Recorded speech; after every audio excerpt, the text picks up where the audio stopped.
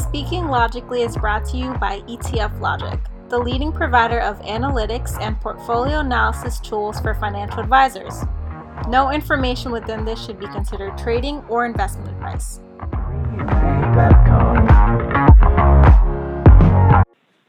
Hello, everyone, and welcome back to Speaking Logically. I'm Scott McKenna. And I'm Emil Perazzi. And today we are joined by Tim Maloney of Roundhill Investments. Tim, thanks for coming on. Of course. Thanks for having me. I'm excited to be here. So, Tim, for our audience that might not know much about Roundhill, why don't you tell us a little bit about your role there and how you guys help out the ETF marketplace? Sure. Thanks, Scott. So Roundhill is ultimately an ETF advisor. We started the business, my partner Will and I, in 2018. And the idea was really to focus on what we think is an underserved audience within the ETF space, and to do that by focusing on a self-directed audience and reaching them on the channels that they're on in a way that perhaps some of the larger peers in the industry aren't looking. I will say this audience skews younger, but that's more of a result of focusing on self-directed. All ages are welcome with our funds, obviously.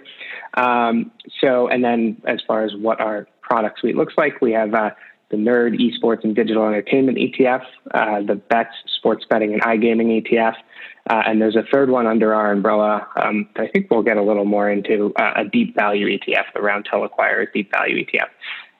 So that's kind of a little bit about Roundhill. We're currently a 3-person team as of yesterday, with a 4th joining in a week or 2, and definitely have our sights set on continuing to create compelling thematic products for this kind of underserved audience. That's awesome, and congratulations on reaching 100 million on bets as well. That's really huge, especially how recently it launched. Thank you. Yeah, we're very excited about what we've seen there, and I think, frankly, it's an indication of the excitement of the investing public about the opportunity in sports betting and more broadly in iGaming as legalization comes online across the United States and frankly elsewhere. So Tim, maybe you could tell me, walk me through kind of how you think about both video games and sports betting online. With the backdrop of this new economy and the pandemic that we're living through, people are at home and they need to be entertained. So in my view, both of these sort of themes have massive tailwinds. Sure. So I'll take what I think is the easier one first, which is the video game fund, the esports fund.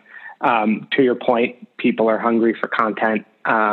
I think that in a way, the lockdown and everything related to COVID has actually brought people back to gaming who maybe didn't have the same time for it previously. We saw right out of the gate some of the more public and kind of faster disseminated data points around the industry, whether it's the amount of people watching others play video game on streaming services, or the amount of people actually playing and registering. We saw those numbers tick up materially, and then kind of on the back end, now that we're starting to get earnings from the companies involved in the gaming industry, we're starting to see it feed through there. So I think, sometimes you get lucky, I guess, in times like this, and I certainly don't need to make light of what's going on in the world, but for a gaming ETF, it's a pretty good time to be in the market for the industry. The sports betting side is a little bit more nuanced because obviously we didn't have sports for a little while there. I think that as sports are coming back, the trend is beginning to move in the right direction again. I do think that sports are going to continue to come back, and even if we do see bumps in the road along the way, I don't think anyone's of the opinion that sports are going to go away in the long term. And the trend that I think is more important, frankly, underneath it, with as of 2018, it was no longer illegal at the federal level to sports bet, and now the states are kind of pushing the agenda across the country to legalize. I think that trend continues to be really interesting moving forward, even more so in light of potential budget issues the states are feeling after as a result of COVID. So I think in both cases, there's a story to tell there, and we're excited about both themes of both the short, medium, and longer term. Yeah. Where, where do we stand today with in terms of like legalization for online betting, in terms of like number of states that have passed laws allowing it? Yep. So the states typically will differentiate between sports betting and iGaming more broadly. So sports betting is kind of a part of the broader umbrella of iGaming. And I think I'm certainly not a legal expert and I don't want to get too far into the nuance there, but sports betting is moving more quickly than the broader iGaming umbrella. And there's various stages depending on where you look. So for example, New Jersey, we have legal sports betting. New York, not yet, but the thesis there is that they're going to be moving it forward so that people aren't just crossing over the bridge or tunnel into Jersey to place their bets, as it were. So it's a long-winded way of saying it really varies depending on what specifically you're looking for, but the progress is certainly being made. And I think, it's going to continue is kind of my core thesis. I definitely think a lot of people agree with you on that. I know I do. And ETF issuers as well. We've seen a bunch of thematic ETFs specifically come out around video gaming.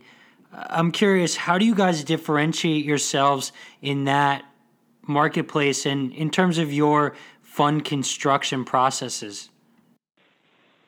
Sure. So I think the key difference for our process more broadly against other thematic products is we don't go with a market cap weighting. We actually go with what we call kind of a tiered weight or a modified equal weight, we've also called it or heard it referred to. And what I mean by that is when we go through and look at the basket of companies involved in the space, whether the space is esports and digital entertainment or sports betting and iGaming, we look to weight companies with a higher weight at each quarterly rebalance if they're more involved in the industry in question. So what you end up with is you could have a 400 or 500 million market cap company that's getting a 5% weight, assuming it's sufficiently liquid, rather than the top 5 holdings being, Apple, Amazon, Google, and NVIDIA. So the idea behind it is if you're going to create a thematic product, it really should have the highest possible kind of correlation to the underlying industry. And the way you get that is by weighting companies that are more exposed to the theme with a higher weighting. So at the highest level, that's the idea. Where you end up shaking out in terms of exposure differences is really we don't have the same exposure to the kind of large cap tech space. And historically as well, semiconductors, which are important to the gaming industry, but we think are less closely tied to the themes we're looking at, which is really the esports and digital entertainment, so more around the social component of gaming. So that hopefully is a good higher level and more specific answer to your question. Yeah. Like Scott mentioned earlier, like you hit 100 million in the BETS ETF. How did you get there? I'm sure a lot of smaller issuers are out there looking on enviously. What's your strategy for distribution? How do you get into people's portfolios? Sure. Yeah. And I think we were frankly very excited. I don't want to say surprised because it sounds like I don't know what I'm doing, but I think the initial reaction to the BETS, the sports betting ETF was, I think a fascinating case study.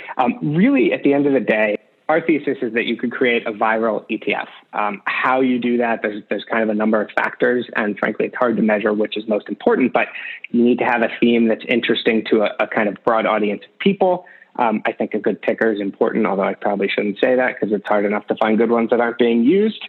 And then I think the most important piece where we differentiate beyond the audience we're focused on is really related to the audience we're focused on. We're not we're not focused on the more traditional distribution model of getting in front of financial advisors. And there's a few reasons for that, and we can talk a little bit more about it. But instead, where we're focused is reaching as many people as we can with compelling content about the theme that we're covering, and kind of trusting them to be smart enough to figure out, hey, the guys at Roundhill seem to sure talk about esports and sports betting a lot. I wonder if they have anything that can help us invest in that industry.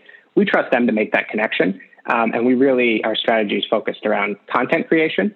And then content creation feeds earned media and earned social media, which then brings more eyeballs to our content. And then kind of that's the circle we're working with. So we're really focused on a one-to-many channel that I think is underused and hopefully stays that way, because right now I think there's space to do that. And it does work for the right type of product. Yeah, I follow you guys on social media, and I got to say, I'm amazed at how much I can learn about the space just from looking at the content that you guys put out.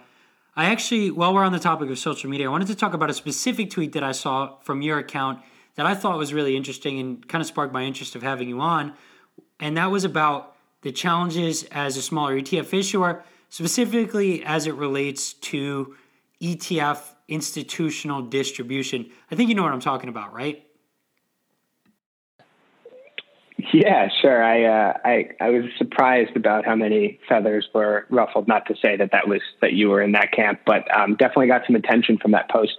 I want to start by saying it's not that we don't want advisors to buy our funds. It's just that the landscape for getting in front of them is really tilted against, the small issuer. And that's not to complain. It's just we're working with the opportunities that we have. What I was alluding to with the sort of model for distribution is, so we're a startup advisor, right? So we had the one ETF, now we have two, and we've actually reached some critical mass with assets. But for the first, call it 6 months, when we did try and build out a more formal distribution channel with the kind of advisory community, there's too much red tape, I think, for advisors to be able to make decisions independent of their organization. So what I mean by that is, I could call 15 advisors and have a really good set of phone calls with all of them, and they all work at a large wirehouse, and they all say, this is great, the content's helpful, I'd love to put your funds in front of my clients, like, let me come right back. All 15 of them will basically find that internally they're not allowed to buy it because we're not an approved issuer and the fund is not an approved fund. I understand why that happens, right? There's a lot of choice out there. Some of these larger platforms want to, make sure their advisors are investing in things they understand. I'm not really faulting anyone. I do think it's going to change because it doesn't necessarily work for the benefit of all parties in the ecosystem, right? Because limiting choice for the end client is not necessarily a good thing, right? That's what I was kind of getting to. And there was one particular example where, I won't name names, but I basically did a panel for someone and found out after that my funds weren't available there, and that instead of introducing them to our funds or trying to push forward the approval process or something to that effect, they actually were recommending a competitor's fund if they were interested in the space. And I don't even really fault the people involved. I don't even think they had thought about the fact that, they can't buy the Roundhill funds because of this sort of due diligence process that, you can't even find out about if you're us, right? It's impossible to get the right people on the phone without bringing on consultants who happen to have their phone numbers type of thing. So anyway, long answer. I think that the system's really a little bit broken for smaller advisors like ourselves, but more importantly, it's not benefiting the end clients or the industry in the more medium to long term, in my opinion. So it's going to have to change. And, I think we're starting to see that with the migration of financial advisors from wirehouses to the more independent channels. So long answer, and I probably opened up more jars than I closed. So I'll let it go back to you guys. No, absolutely. The industry is changing very quickly, and it's something that we work a lot with independent advisors, giving them the same caliber investment research and portfolio workflow tools that they would get from having, a team of analysts at a home office. I think technology definitely obviously plays a big part in being able to allow advisors to get to that next level. But I think there's definitely more to that as well. Right, Emil? I agree with that. We do see those same trends towards self-directed investors. A lot of people talk about ETFs as being a democratizing force, but a lot of these sort of traditional shops have gatekeepers preventing ETFs from being part of the investment process, certain ETFs from being part of the investment process, and that's serves as a detriment for some advisors. So certainly taking that into account as part of your distribution strategy and how you get out there and how you market yourself is really important. And I guess the results speak for themselves in your case. Thank you. Yeah. And I think to take it a step further, one of the previous podcasts, I forget which one, you had on, I think there was a number thrown around that 17% of an advisor's time is spent on picking investments. Yeah, Jeremy from Wilshire had quoted a report from Cerulli Associates about the use of model portfolios and how advisors who aren't using model portfolios spend 17% of time on managing investments. Exactly. So my personal view of what's going to happen is the role of a financial advisor is really going to move away from the investment decisions, whether that's because they're working more with models or because they're giving some level of discretion to the end client, and then kind of managing around that. And more of their time is going to be spent on some of the other things that a financial advisor can help with, whether that's, estate planning, tax to the extent they have the right designations, and some of these other pieces of the ecosystem. My personal view is it's going to move more towards that. And I think the most important one to us is I do think that clients want to have, or I'll just say people, because I don't have any financial advisory clients. I think people in general like to have, sort of a stake in what they're invested in.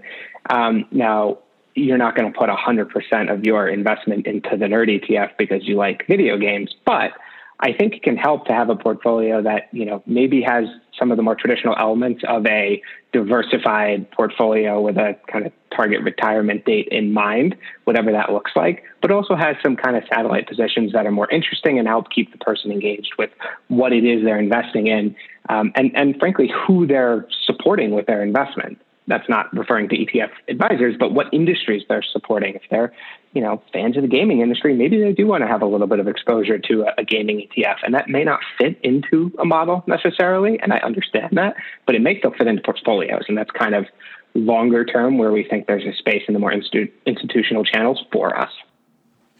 Awesome. So really kind of playing the long game to get into that institutional client base. Really unique strategy. I hope it works out for you guys. And from what I've heard of, I've never heard of any other ETF advisor doing that strategy. Diving a little bit deeper into the future of being an advisor, what do you think that's going to look like in terms of the value that's added to the end investor 10 or 20 years from now? Yeah, it's a great question. For the shorter term for us, we're going to keep putting these thematic products into the market. That's the plan. We haven't filed for anything. Not that I'd be able to discuss it if we had, which is kind of a whole separate topic we can get to on the state of our regulations. But our plan for now is really to focus where we think we can be different and win, which is building a brand with this self-directed audience, many of whom will eventually have financial advisors. And our hope is that can open that channel up to us if, these people are starting to get advisors and they've used our products before and they like us and they follow us on Twitter and they'd like to continue kind of being a part of that. That's a little bit more medium term. In the longer term, honestly, I don't know what the financial advice business is going to look like. I will throw one thing out there, which is we're starting to sort of see already, I would argue, but I think there's going to be almost financial influencers where whether it's specific to investments or just more broadly to building your finances, I think that channel is going to, for lack of a better word, potentially explode. How that manifests and what that looks like up compared to the more traditional model of financial advisors, I honestly don't know. But that's something we're looking at, and I think there could be an opportunity in the more medium term to help kind of cultivate that ecosystem where you can, maybe invest alongside a personality whose views resonate with you, and there's some way for compensation to be kind of passed along that channel.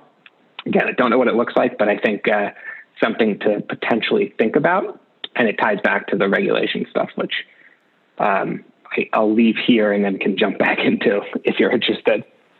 Yeah. Oh, we absolutely are interested in all the regulation stuff. The The regulatory changes certainly affect the way that we do business and obviously the whole ecosystem does business. So I'm curious on what you think about the recent changes. For example, do you have any thoughts about Reg BI? Sure. So I think I'll start from kind of where we look at it most often, which is a lot of what I do. I'm regulated by the SEC and FINRA, and someday they may hear this, and that's fine. But really, like, the rules that I get quoted when I talk about regulations are from 1933, 1934, and 1940. And those are being applied to offer guidance as to how I should use Twitter to talk about an investment product.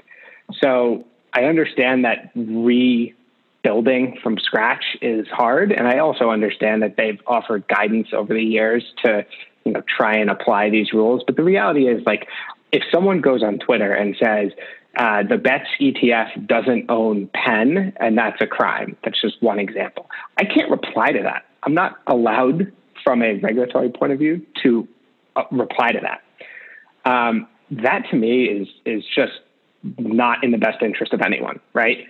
And I'm a little bit taking a shortcut. Technically, I could reply, but I'd have to take the original post, put a response together, submit it to our broker-dealer, and they'd have to review it and file it with FINRA. So for all intents and purposes, I can't reply. Yeah. I think that has to change before my vision of financial influencers takes off. But I do think you're starting to see a little bit of a difference with large firms and smaller firms, right? If you're working at a large wirehouse, most of them have rules that say you can't have a Twitter presence. So that's going to disadvantage, in my mind, people who are thinking one step ahead from being able to build their business, because there are plenty of people, I always come back to Twitter, there are plenty of financial advisors on Twitter who have really used that platform to help build their audience and have, in a lot of ways, built very important, relevant businesses leveraging that, right? That's going to continue. And if they don't change the rules to apply to what's actually happening in the world at some point, you can only imagine where it's going to go, but it's not really doing anyone any favors, right? So, sorry if you're a listener in a compliance department, but I don't think anybody really enjoys compliance, right? And I think that's another driving force for advisors leaving larger networks. I think they're not able to build any kind of personal brand. And I think that that's very important when we're thinking about what's the future of adding value as an advisor. Yeah, that's interesting. It's kind of related to the regulation around ratings on advisors as well. We live in a world where we have reviews and ratings on everything under the sun, on Amazon, on different online retail sites, but you can't rate advisors and put that online. Exactly. And I think a lot of it is there's just been, not to get into my sort of broader views on rulemaking and lawmaking, but there's just so many rules at this point that it's hard to even imagine calling it in the best interest of clients, right? So if you're building an advisory business, yeah, sure, it's probably not great if you're cherry picking reviews that are maybe even not real and putting them on your website. But at the same time, if you're looking for a financial advisor, how do you find one? It's not like the most straightforward thing, and everyone in the process is hamstrung from being able to actually have a real conversation about it. That's not doing anyone any good. Another example is there's rules around having disclosures in prospectuses, right? So for our ETFs, we have prospectuses that are like 80 pages long with a 400-page supplement. I think there are probably 4 people who have read our prospectuses. It's myself, my business partner, and the folks over at US Bank. That's not a practical tool for making disclosures to a young demographic of people who hardly get through a full tweet most of the time. It's not going to work, and it's not doing anyone any good. So again, I get a little animated when we get into this stuff, but some of it blows my mind. So on the topic of Twitter, though, while there's a lot of great stuff, there is also a lot of trolls and misinformation, right? So when you think about that in the terms of a regulatory landscape, is that something that we should think about the end investors have to do all the due diligence and make their own decisions based on the assumption that they are getting the correct information? or is that something that we need to focus more on, making sure that the advisor is on top of misinformation and kind of reporting it, things like that? Yeah, I mean, again, I don't know that I have all the right answers, but I think to the first question, I think you need to put some onus on actual individuals to make intelligent decisions. I said earlier that we like to trust our audience to make the right decisions, right?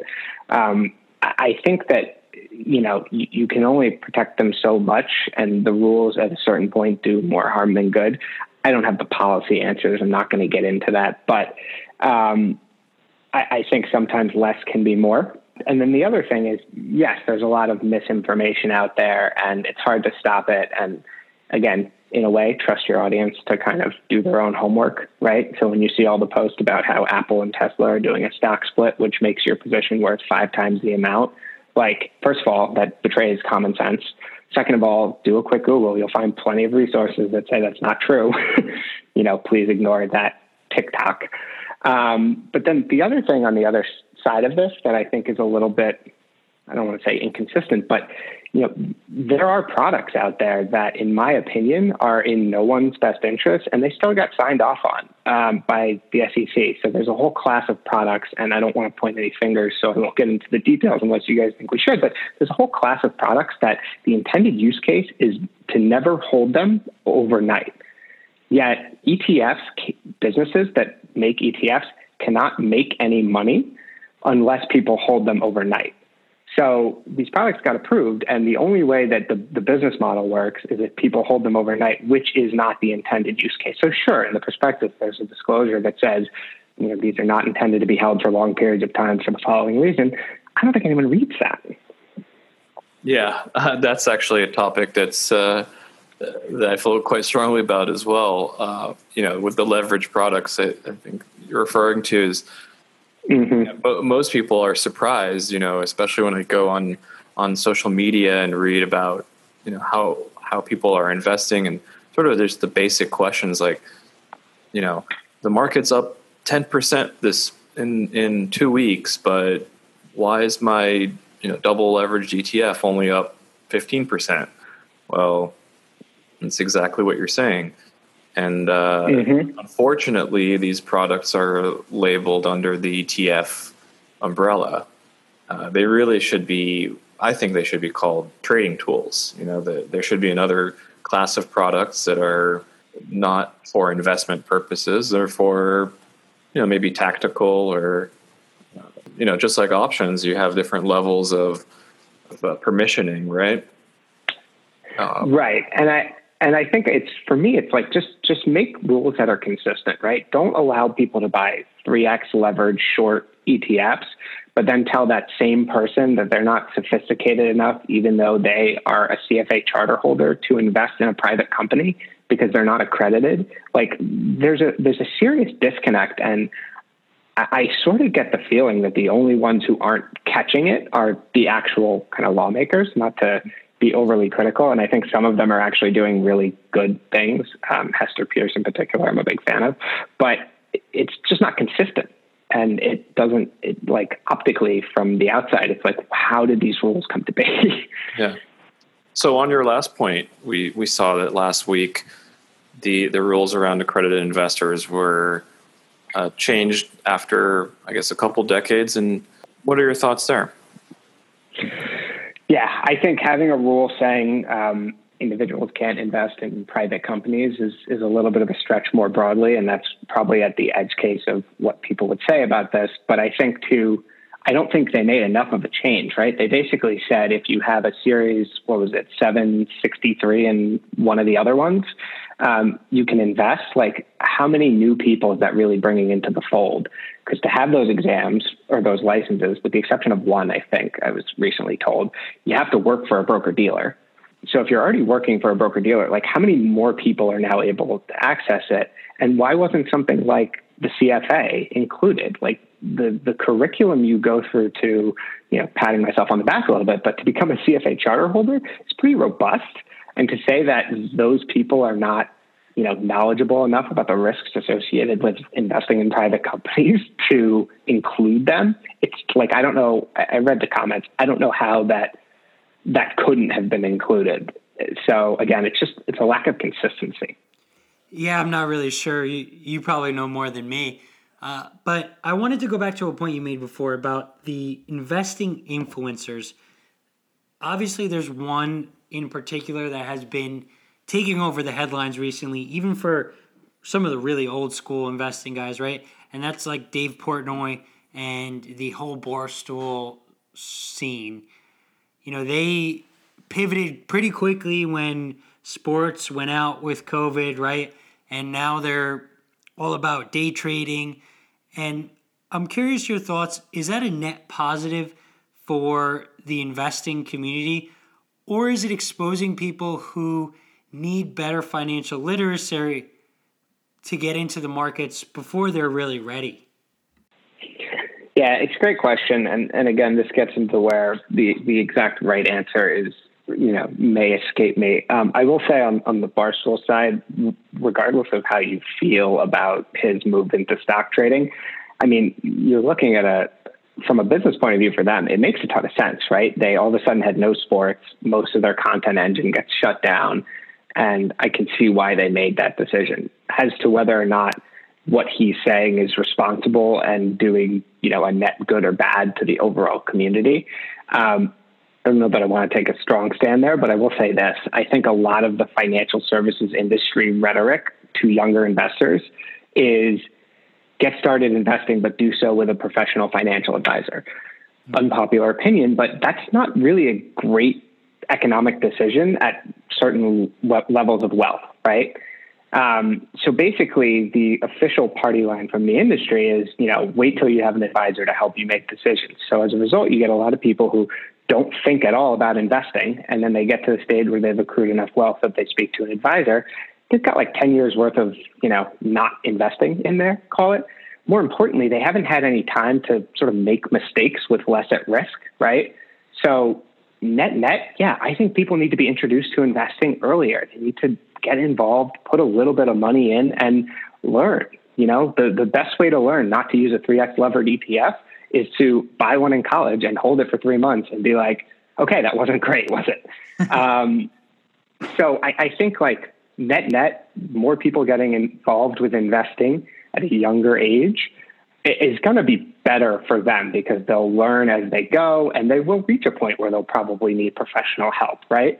But they can at least become, self-sufficient enough to that point that they're asking the right questions when that happens, right? So, and look, it ties in a little bit with what we're doing. We want to introduce people to ETFs in a way that they, get excited about, where I don't think that works so much if you're pitching them on, a broad market ETF. It's not the same kind of engagement. So anyway, it's a long answer. I think that it's important to get people paying attention to investing more broadly at a younger age because it's an important skill and you don't have to be the best at it to be better than you otherwise would be.